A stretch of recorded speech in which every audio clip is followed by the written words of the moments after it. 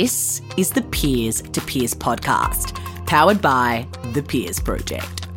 Hello, peers. Welcome to the Peers to Peers podcast. Peers speaking, peers listening. This is a conversation for you. I'm your host, Michelle Kiddenall, founder of the Peers Project, millennial entrepreneur, world traveller, podcast expert, and forever your fellow passionate peer. Each week, I invite inspiring millennial entrepreneurs from around the globe to chat with me. No filters, just real talk, peer to peer. Together, we unpack what it takes to go your own way and why there's nothing better. As always, thank you for listening. If you enjoy our podcast, please do pass it on. The more peers, the merrier. Hello, my peers, and welcome to this week's episode of the Peers Project podcast. I'm incredibly excited for the conversation I had with today's guest, all about leading an unconventional life. You know, we're all born with a survival mentality. From an evolutionary perspective, we're wired to seek out the things that bring us the most safety and comfort. So it's only logical that as we grow, we seek validation in the status quo, and most of us diligently follow the career and lifestyle paths that others have set before us. But here's the thing, my peers. In order to achieve true success and fulfillment, we have to be willing to pursue unusual paths. And today's guest is absolutely no stranger to exploring unfamiliar territory. A serial entrepreneur and tech whiz originally from the US, today's guest, my peers, has led quite the unconventional life. From going to Harvard at just 16 years old to undertaking a law degree at Hamburg University in Germany, this millennial entrepreneur has never been afraid to seek autonomy and pave his own path. So, who exactly am I talking about? Well, today's guest is the brilliant Paul Powers. Paul is the CEO of Visna, a company that uses 3D model search and comparison software to improve quality control. Earlier this year, he was listed on the 2019 Forbes 30 Under 30 list and has received numerous features across different publications in Germany and the US over the years. What I love about Paul and his story, my peers, is how he isn't afraid to just be different. You know, he constantly challenges the status quo and pursues the unusual. And in today's episode, Paul challenges the excuses we all make that stop us from taking the leap and empowers us all to rise above the rest of the pack. So without further ado, my peers, here is my conversation with the brilliant Paul Powers. Paul, welcome to the Peers Project. Thanks so much for taking the time to join us. Thank you for having me. Of course. So, you know, you and I connected on LinkedIn when I was searching for Forbes 30 Under 30 nominees from across the world and different parts of the globe, and you popped up. And I checked out your profile and what you're doing in the tech space, and I absolutely was so intrigued, and I knew I had to have you come on the show. So I really appreciate you, your willingness to come on. Well, I'm happy to be here. Thank you for having me. Awesome. Cool. So before we dive into your work, I want to start with a question that I've often found to be very insightful and revealing, and that is, where did you grow up? And how has this impacted the choices you've made in your life and in your career so far? That's a great question. I think it's very interesting. It's my life, but I grew up on the western side of Cincinnati, it wasn't like a slum or anything, but it wasn't the best place. And my dad had an accident when he was younger, and so that caused my mom to go back to work. And so our family wasn't doing super great financially for a while, which meant that I, for a number of reasons, ended up doing homeschooling versus going to either one of the not so great public schools at the time or the private schools, which are pretty common in the Cincinnati area. I think that had a big impact on my life because it it definitely taught me to be more independent. I had to essentially, teach myself from the age of like a 7 or so up until about 14 or so when I went to high school. But about a year after going into high school, did real well, but had a lot of health issues at the time. Turned out that the school I went to had a bit of a mold issue that they didn't uncover until a couple of years later, and had a really severe allergy to it. So I thought it was terrible asthma. Turned out not to really be that so much, but essentially went back to homeschool, which I think was the best thing that ever happened because, I was a very independent person that led to different opportunities than I would have experienced otherwise. I got to, go to Harvard at 16. I got to do an exchange year in Switzerland. I got to, go learn German and ended up basically deciding if I was going to go to MIT and pursue physics because I was always very much a science guy, or if I wanted to go into business. And I guess I became a little disillusioned with being a scientist in my late teens because I realized that, my goal's always been to change the world for the better, leave behind some kind of positive footprint. And it seemed to me like nowadays you have to have a grant to do anything. And I thought I can either be a foot soldier or I can lead an army in my direction. So decided to go into business and I wanted to do that in a unique way. That led to me deciding to not go to MIT for physics, but instead to go to, of all places, the University of Heidelberg in Germany for law. The reason I chose that was because at the time I had gotten in, and it was a really, really good law school over in Germany. I think it's at the time it was number one. I think it still is. And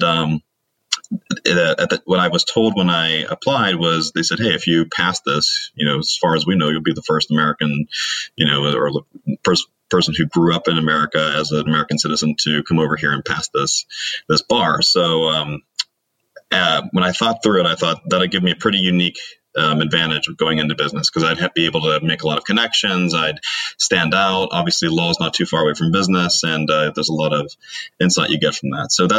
So in a nutshell, that's kind of my nerdy life story that kind of led to me getting into business in a really awkward way. But I think that that's been tremendously helpful. I think that the most helpful thing, or two things I would say would be one, the autonomy, growing up completely with just a ridiculous amount of autonomy and freedom and just being able to do things on my own terms, for better or worse. But I think that I flourished under that more than I would have under more structure personally. And then the other part being that the stress of German law school, it's every bit as awful as it sounds. It's not easy. It's very hard. And the stress of doing that while supporting myself and, running a business and working at a law firm, it was very, very stressful. And I think that helped me sort of overcome the more quote unquote normal stresses of, running a high-tech startup, which is very stressful. Don't get me wrong, but sometimes I feel like it almost pales in comparison to what I had to go through in the past. So. Wow, Paul, there is so much to take in there. And I absolutely love your story. And when I read what you've got on your LinkedIn profile and read a bit about you, I was even intrigued then, and now I'm even more intrigued. So look, there are so many questions that come out of that. I think I just want to take us a bit further back to those early days where you said your father passed away and it was just you and your mom and it was hard times.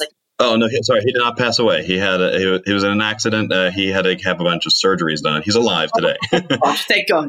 Right, but he was in the building. Yeah. That was it. So that difficult time there, I want to dive into that for you and that autonomy you talked about, like having to just kind of be homeschooled and taken out of school and whatnot. So talk to us a little bit about, I guess, what that time there taught you, I guess, about yourself and also about the way the world works in terms of schooling versus homeschooling, that kind of thing. I guess one thing that I had going for me was I was obsessed with things that turned out to be the right thing in the long run, right? It would have been kind of easy to become obsessed with video games or something totally irrelevant to career. And I know a lot of people who were in similar situations who unfortunately kind of got into those things versus into, more of the academic side. I'm maybe just really blessed I didn't have a lot of video game systems. Maybe that's what it is.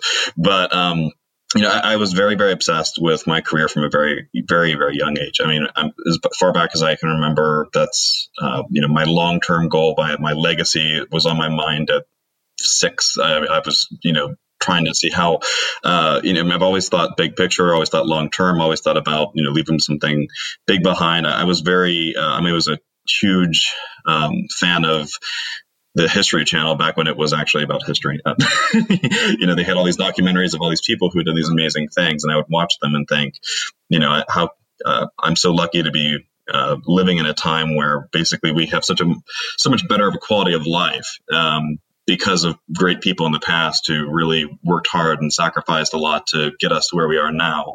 It almost seemed to me like it would be selfish not to carry on that torch and try to do something equally as impactful if I can, or at least as much as I'm capable of doing. So I think that was helpful, just having that mindset early on. For however that turned out to be the case, it definitely impacted my career, just because I was always, when left on my own devices, I was figuring out ways to, go to college earlier, to get degrees earlier, to do things earlier, and I really didn't. I got so used to the autonomy that, until I worked at the law firm, which I did primarily just because of the contacts I got out of it. I had actually never had a job. I had always started my own companies. I had my own company at 16. I was tutoring people. I had a translation company and a technology company. I did all these things basically to support myself, because I just didn't like the idea of having to work for somebody else. It kind of went against my theory. And what I really liked about law school in Germany later on, and I think the reason that I was able to pass it and do well there, was because they give you, it's a very different system than the United. I don't know how it is in Australia, but in the United States, it feels very much like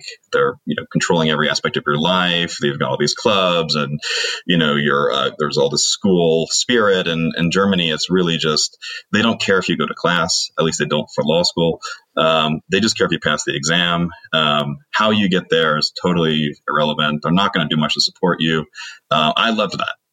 I'm sure a lot of people would hate it, but for me, that was perfect. And I think when you're an entrepreneur, you have to be a self-starter. And I'm not sure that if I didn't have that experience growing up and didn't have that, that upbringing, that it would be as natural for me to, start a business and do all the hard work that it takes to do that, and wake up early every morning and stay up late every night without anybody telling me to, or anyone, I don't get paid extra for doing extra work. I do it because I have the long-term view in mind. I think that, sometimes certain, I guess, attributes, of us later in life, they really do get formed early on. And it doesn't mean you can't change later in life, but certainly it's helpful when, your early life experiences lend themselves to that. I love it. Everything you're saying is just taking it all in, and it's just so true how it is so much so formed when in our childhood and when we're very young, and that can really impact. And that's why I asked those questions about those early years. So you mentioned that you somehow at the age of 6, you were from such a young age, you were so determined and driven to actually go out there and leave that legacy. Where do you think that comes from for you? I don't know. Honestly, I don't remember a time when it wasn't like that. Some of my earliest memories, and if you ask my friends who knew me the longest, the first memories they have of me is it was like Pinky in the Brain. I was always trying to figure out how to take over the world. That was when I was a little kid. That was my thing. I'm going to somehow take over this globe. Not that that's my goal now, but when I was a kid, that's just always my way of thinking. I don't know why. That must have been, maybe it was something genetic, but it's probably an experience. I just can't remember. Fair enough. It's in your blood. Okay, I love that. Okay, so talk to me. Something that really fascinates me about your story is that transition there from the US to Germany, and then obviously into that highly prestigious, law university over in Germany. Talk to us a bit about that transition there from the States to Germany at such a young age, and how you handled that. So I wanted to get out of the country. One thing that's a downside to being homeschooled is you don't get out much, right? So when I got to go to Harvard, it was my first time really being away from home at all.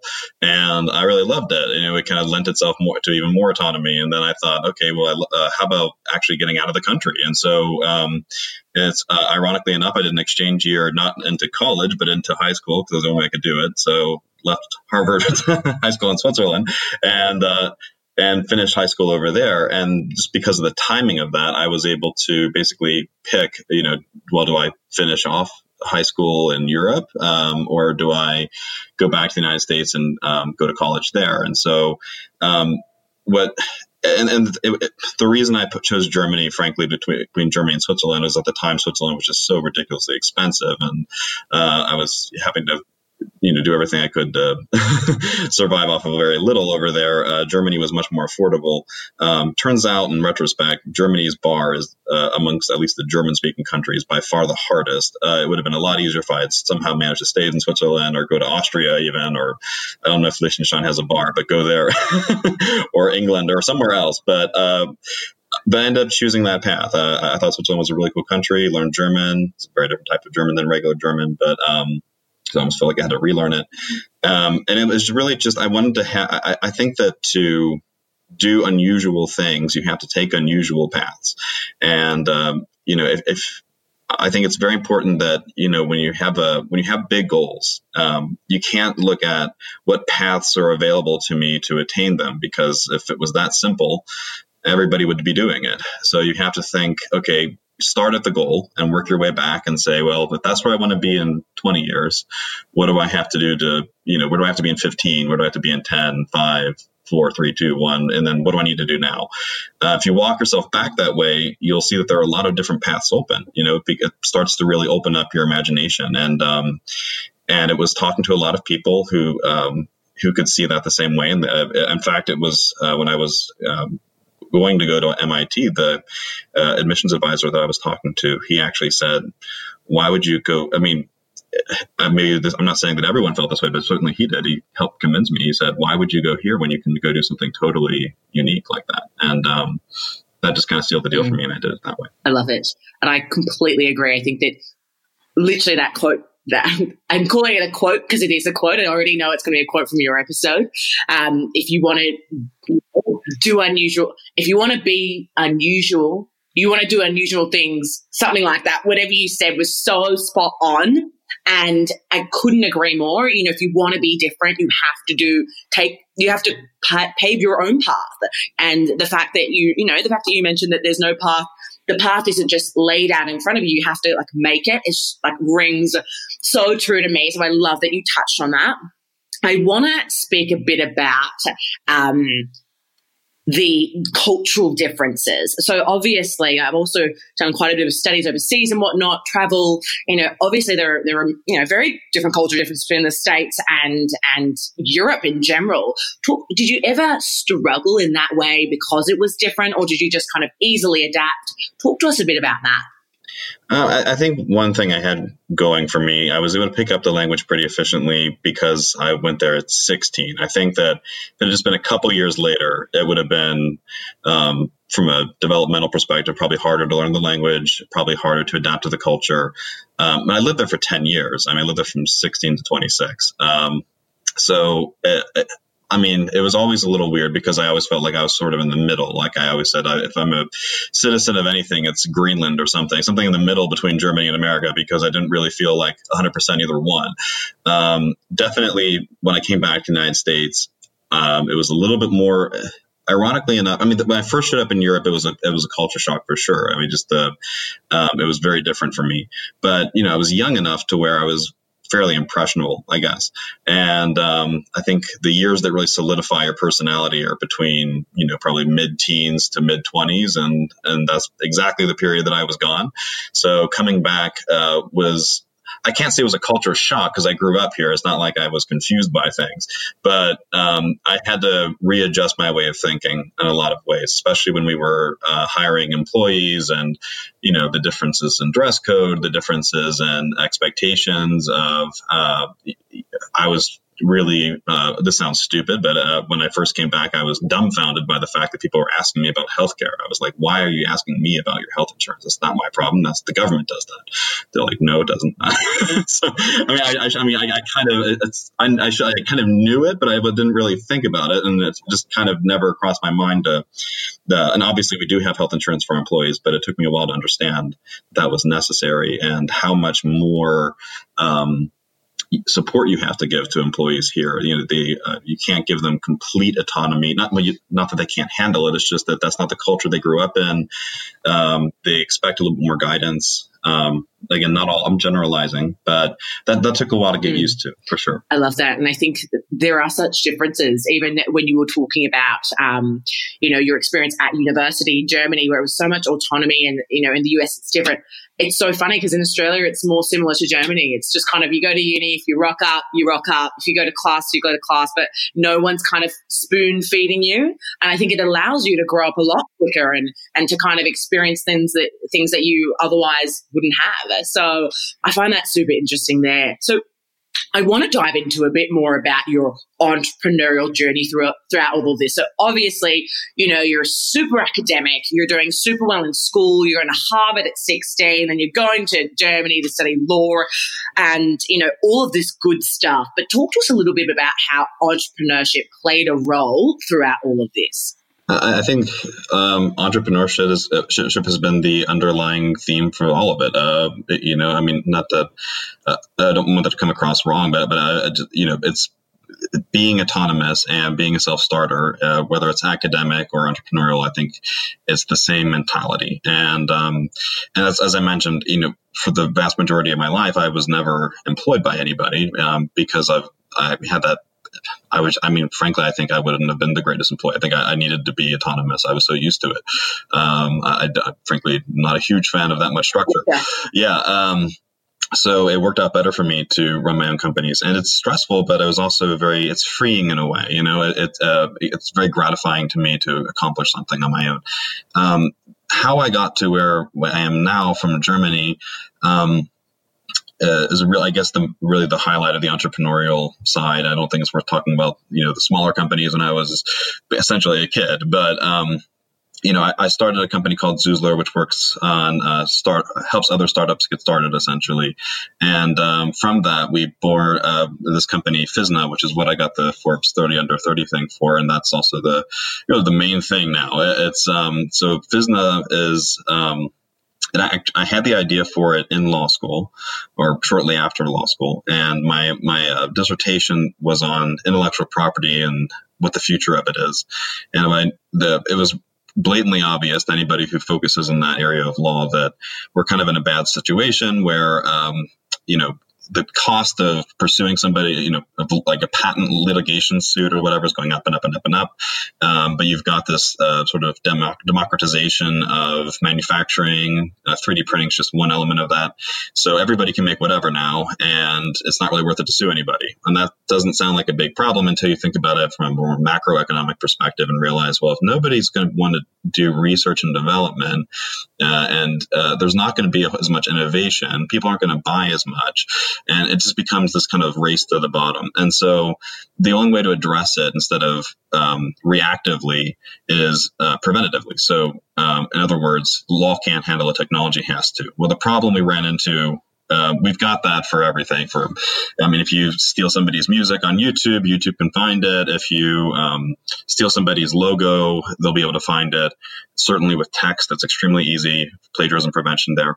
But when it comes to 3D models, we live in a 3D world, but our computers think in 2D, and there's no universal 3D language, or at least there wasn't.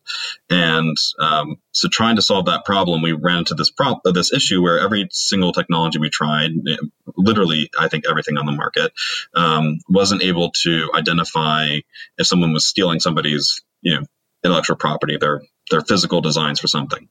that's how FISNA got started. So FISNA short for physical DNA.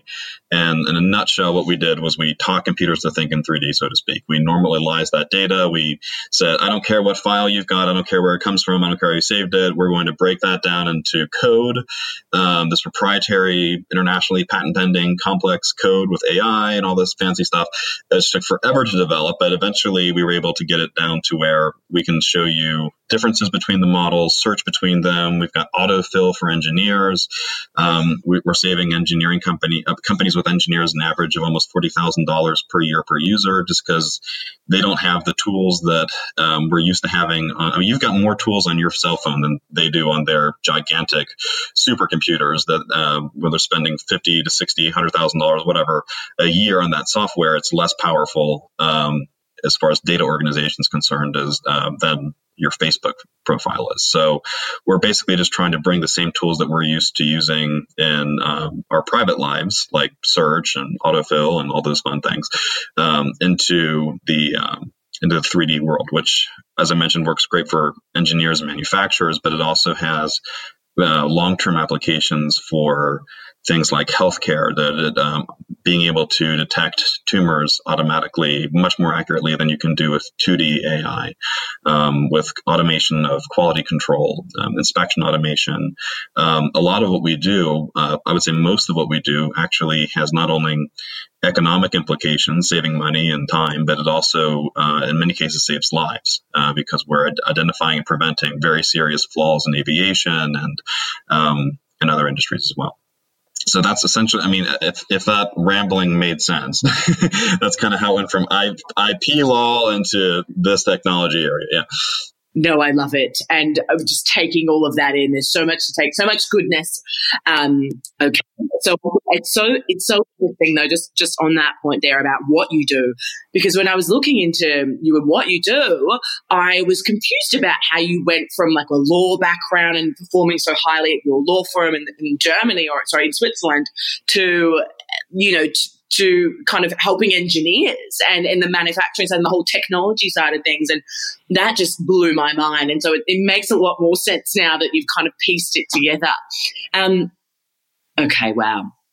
So a question that does come from that is really around, I want to kind of dive into that transition to doing your company. So to actually taking this on full time. So what I read was, you're at, and you kind of mentioned earlier, you're at law school, you went into a law firm, you were still running your company, and you're working crazy hours in the legal industry when you were still overseas.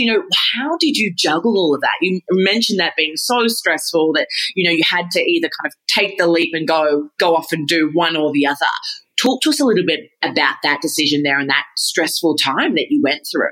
Well, you can't juggle that many things, is the truth of it. You can't. So that became evident to me sort of at the apex of this stress. This is before FISNA, but after I started, another company, I was running at the time 3 companies. Wow. Finishing my law degree and working at the law firm full time. I was sleeping 2.5 hours a night for weeks in a row.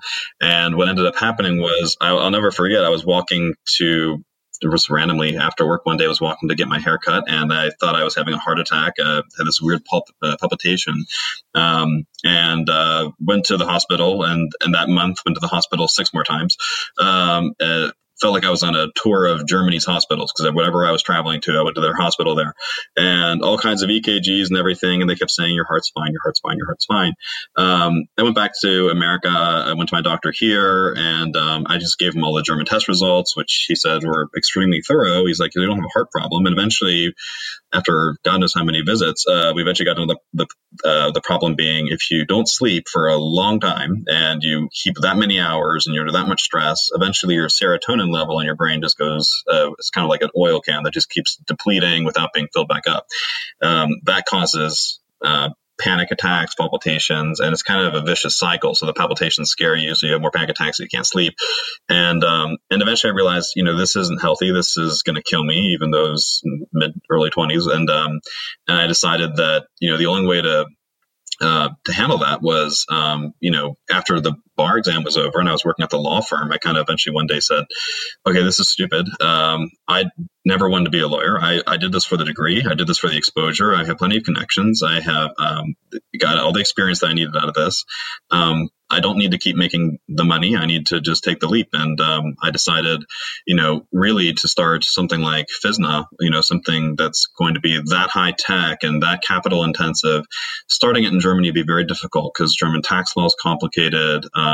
There's just a million reasons why I'm not saying it's bad. It's not at all bad to start a company in Germany. It's just for that type of company, that kind of very high tech company, it to me made more sense to move back to the States and do that here. So I left that and definitely didn't do it for the money because I always joke that I make more money, I make less money now than I made when I was, 5-10 years ago. I've never made, I made more as a law student than I make now. And not many people can say that. I think I'm the only person in Forbes 30 under 30 who's like, yeah, when I was a student, I was really rolling in it. And now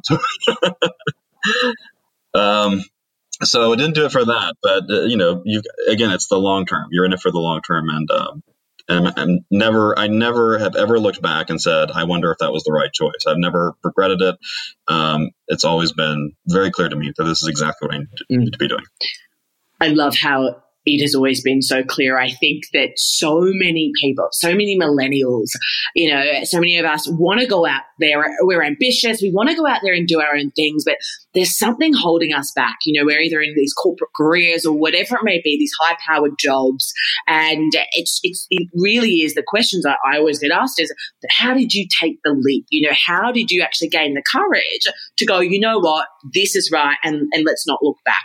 Do you have any tips for us? What would you say to a young entrepreneur out there who's caught up in a corporate job, but really wants to go out there and pursue their passion, pursue their business, but just can't find it within them to take the leap? What advice would you give? I would ask them how many people they can name out of history. And if they were a history major and they knew and they had really good memory, maybe they can remember 10,000, which is 1% of 1% of 1% of 1% of all the people who ever lived. Not saying that other people didn't contribute, but it's very easy to fall into obscurity. And if that's not powerful enough, if you're not worried about obscurity, just think about, to me, there's nothing more scary than lying on my deathbed at whatever age that is, hopefully an old age, and having regrets. And I've never met an entrepreneur who said, oh, I really regret following my dreams. I met many people who regret not following them. I can tell you now that you will have a really, really hard time taking that leap. But I'll tell you that in the long run, you'll regret it if you don't. And if you do, no matter what happens, even if you land in bankruptcy, even if the worst happens, you won't regret it in the long run. You just won't. And typically, it's not hard. If you've got a run-of-the-mill job, it's run-of-the-mill because you can go get another one. Especially in today's economy, we've got very low unemployment. There's really no reason why you shouldn't pursue your dreams at this point. No one's holding you back. You're holding yourself back. And I think that's what people have to accept. It's if you don't take that jump, no matter your situation, you've got, at the end of the day, no one to blame but yourself. Everyone's got a very hard story. Everyone's in a really tough position. Some more than others. But, I think a lot of, not just every generation suffers from a disease that, I guess you'd call it excusitis, right? Where you've always got this external fulcrum where the outside world is responsible for you not being where you want to be. And the truth is, even if there's some truth to that, you can't influence random events and what the outside world's going to do to you. You can only influence what you'll do.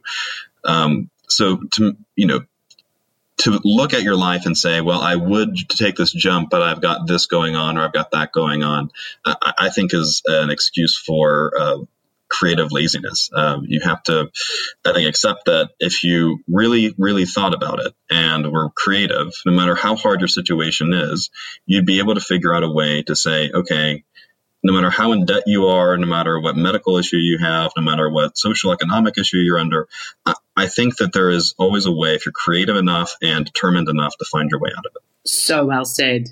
Oh my goodness. I loved every second of that.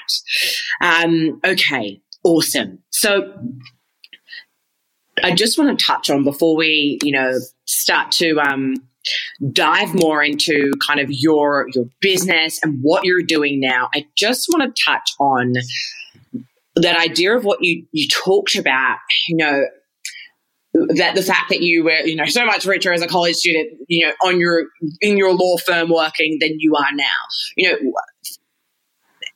This idea of pursuing your passion, following your dream, and, it not always working out exactly as you envisaged it, and all of that. And, how do we gain the courage, or, to stick at it, to stay in the game, to, once we've taken that leap, we're like, great, we're here now, but I'm not seeing the dollars roll in, or I'm not, it's not going as I planned.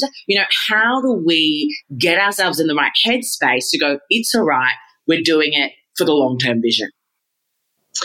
I wish that I had some kind of super inspiring quote that I would honestly believe that would answer that question. The truth is, part of what you have to do is get a good support group around you, because if I were to tell you I never freak out, I never worry, I never panic about what's going on, I'd be totally lying. I mean, it's scary. It's an emotional roller coaster. Every day you go from thinking I am barely worth the air that I breathe, and to thinking I'm basically the best thing to ever happen to humanity. And then the next day, and every day you go back and forth between those extremes. I might be exaggerating just a little bit, but that's pretty much how it is. And over time, you get used to it, and you don't, I don't know how to put it. I wouldn't necessarily say it becomes easy, but you get used to that emotional mindset. The emotions start to become a little bit less intense. You start to realize, hey, I've gone through worse than this before. It'll be all right.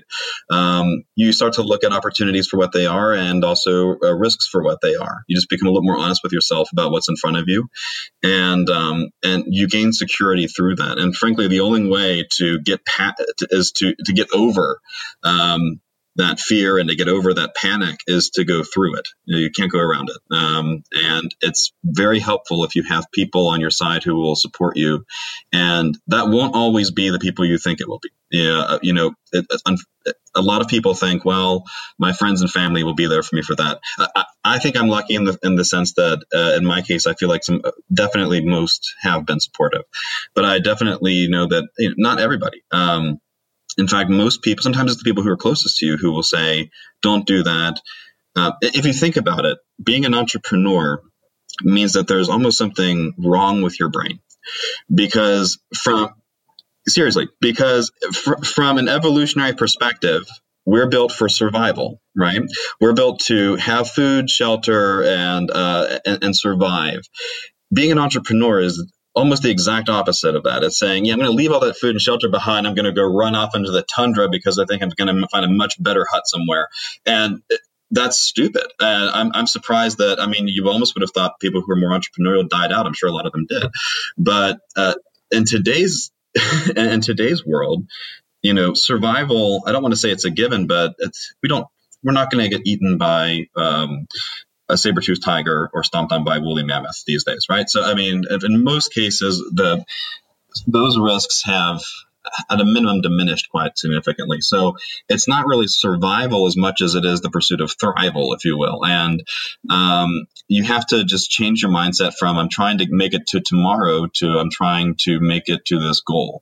And if you can change your mindset like that, again, I honestly do believe that that's not a natural way to think, and that it's much more understandable when people pursue the safety.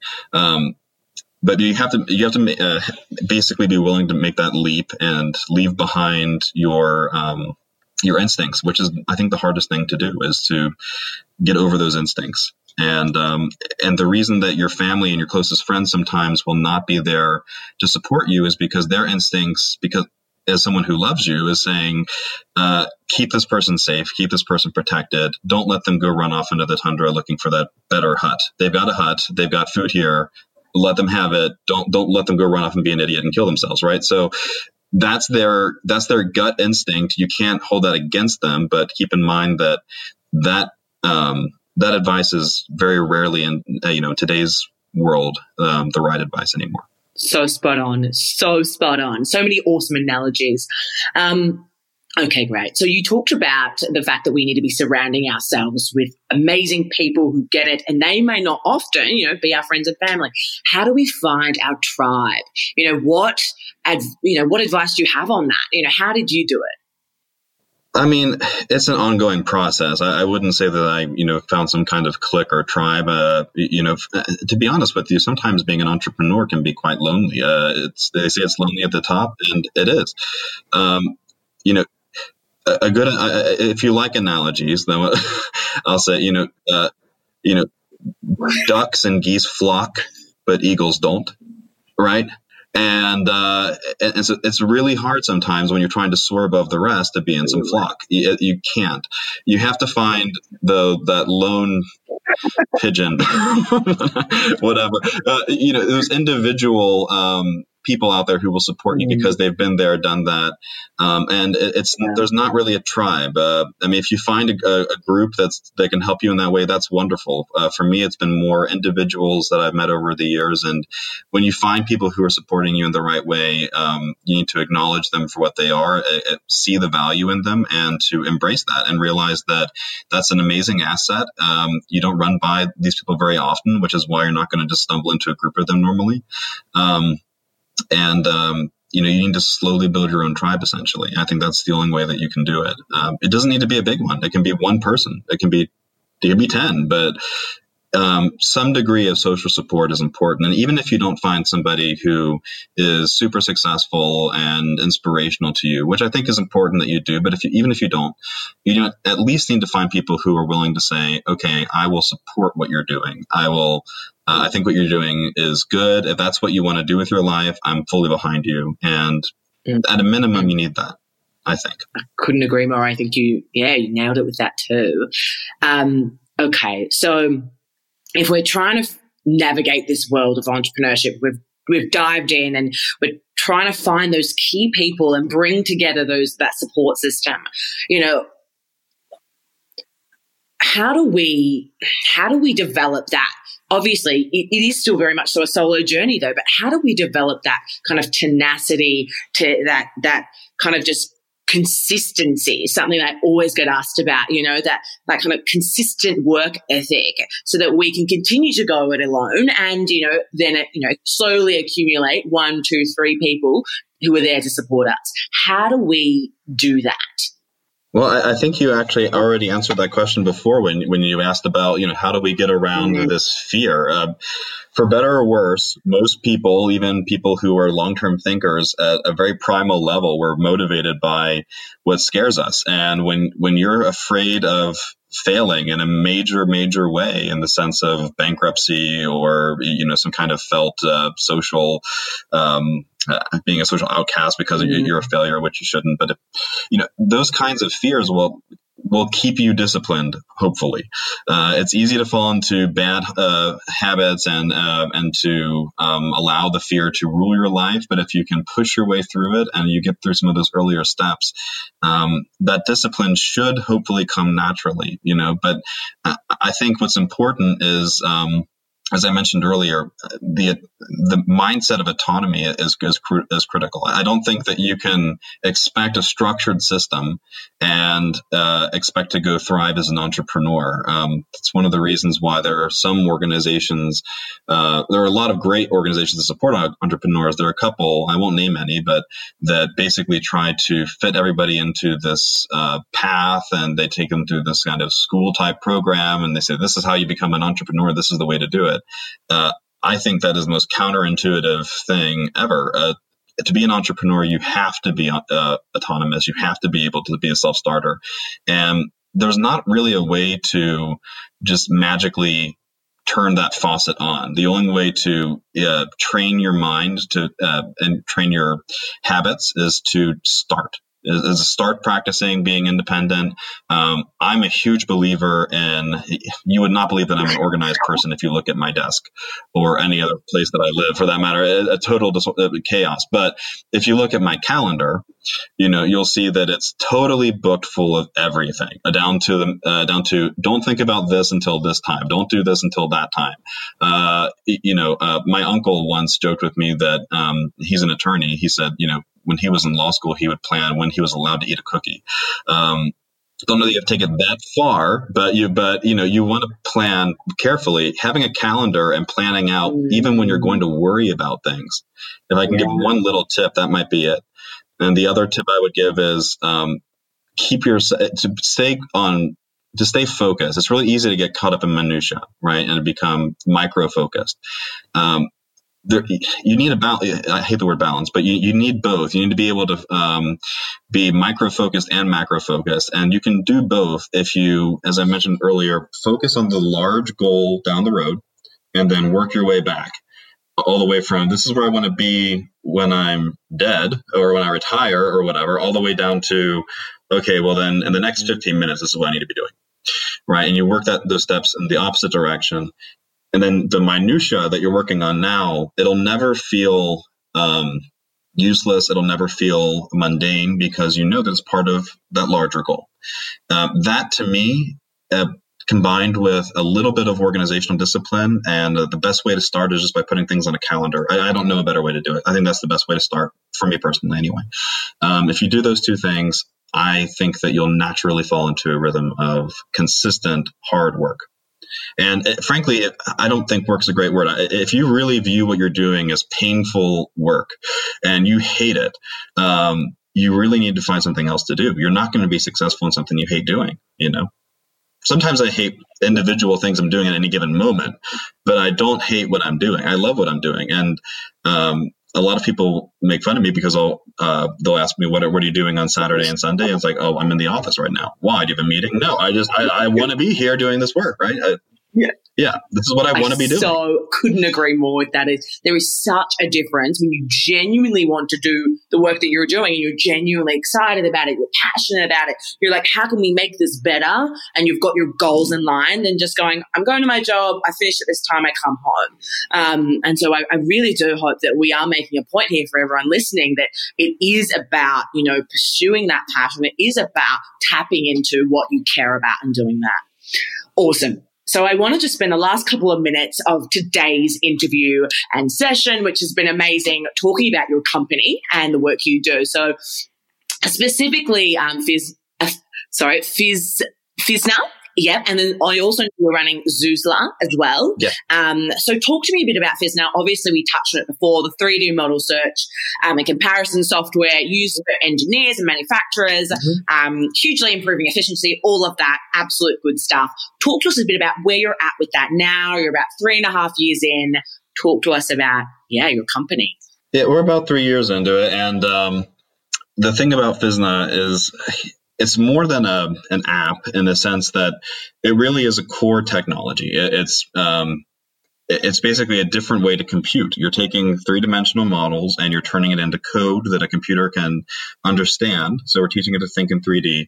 And as I mentioned, there are many, many, many applications for that. But as a startup, you can't, sometimes I use the analogy of think of Fizna as, not to equate ourselves with Einstein, but E equals MC squared. If your company is an equation, how on earth do you monetize that? Well, there's all kinds of things you can do with that, but you have to kind of focus, right?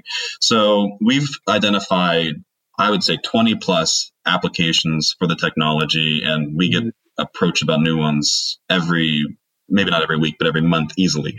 Totally new things we've never thought of before that we didn't realize were problems. We've narrowed it down to engineering and manufacturing as our main focus right now because it does not require some of the things like in healthcare and quality control, you need the hardware and it's just a little more complicated. So in those cases, we work with companies and license the technology to them so that they're able to use that. I really do hope that this technology will be able to support not only quality control and inspections, but also things like healthcare. And, because I think that this is actually going to be able to save a lot of lives if it's applied appropriately. Am I the right person to go lead a charge in healthcare for this application? At the moment, no, because we have on certain amount of funds, certain amount of people, and I can't tell our sales team, okay, here's 500 things you can go sell, right? I got to stay focused. If you think about the evolution of a physical product, leaving healthcare for a moment, thinking about just physical, non-biological products, it starts with innovation. And our goal at FISNA is to allow engineers to innovate at the speed of their imagination. And right now, there are numerous studies that show that these designers, these engineers, these researchers, they're only working at 20% of their potential efficiency.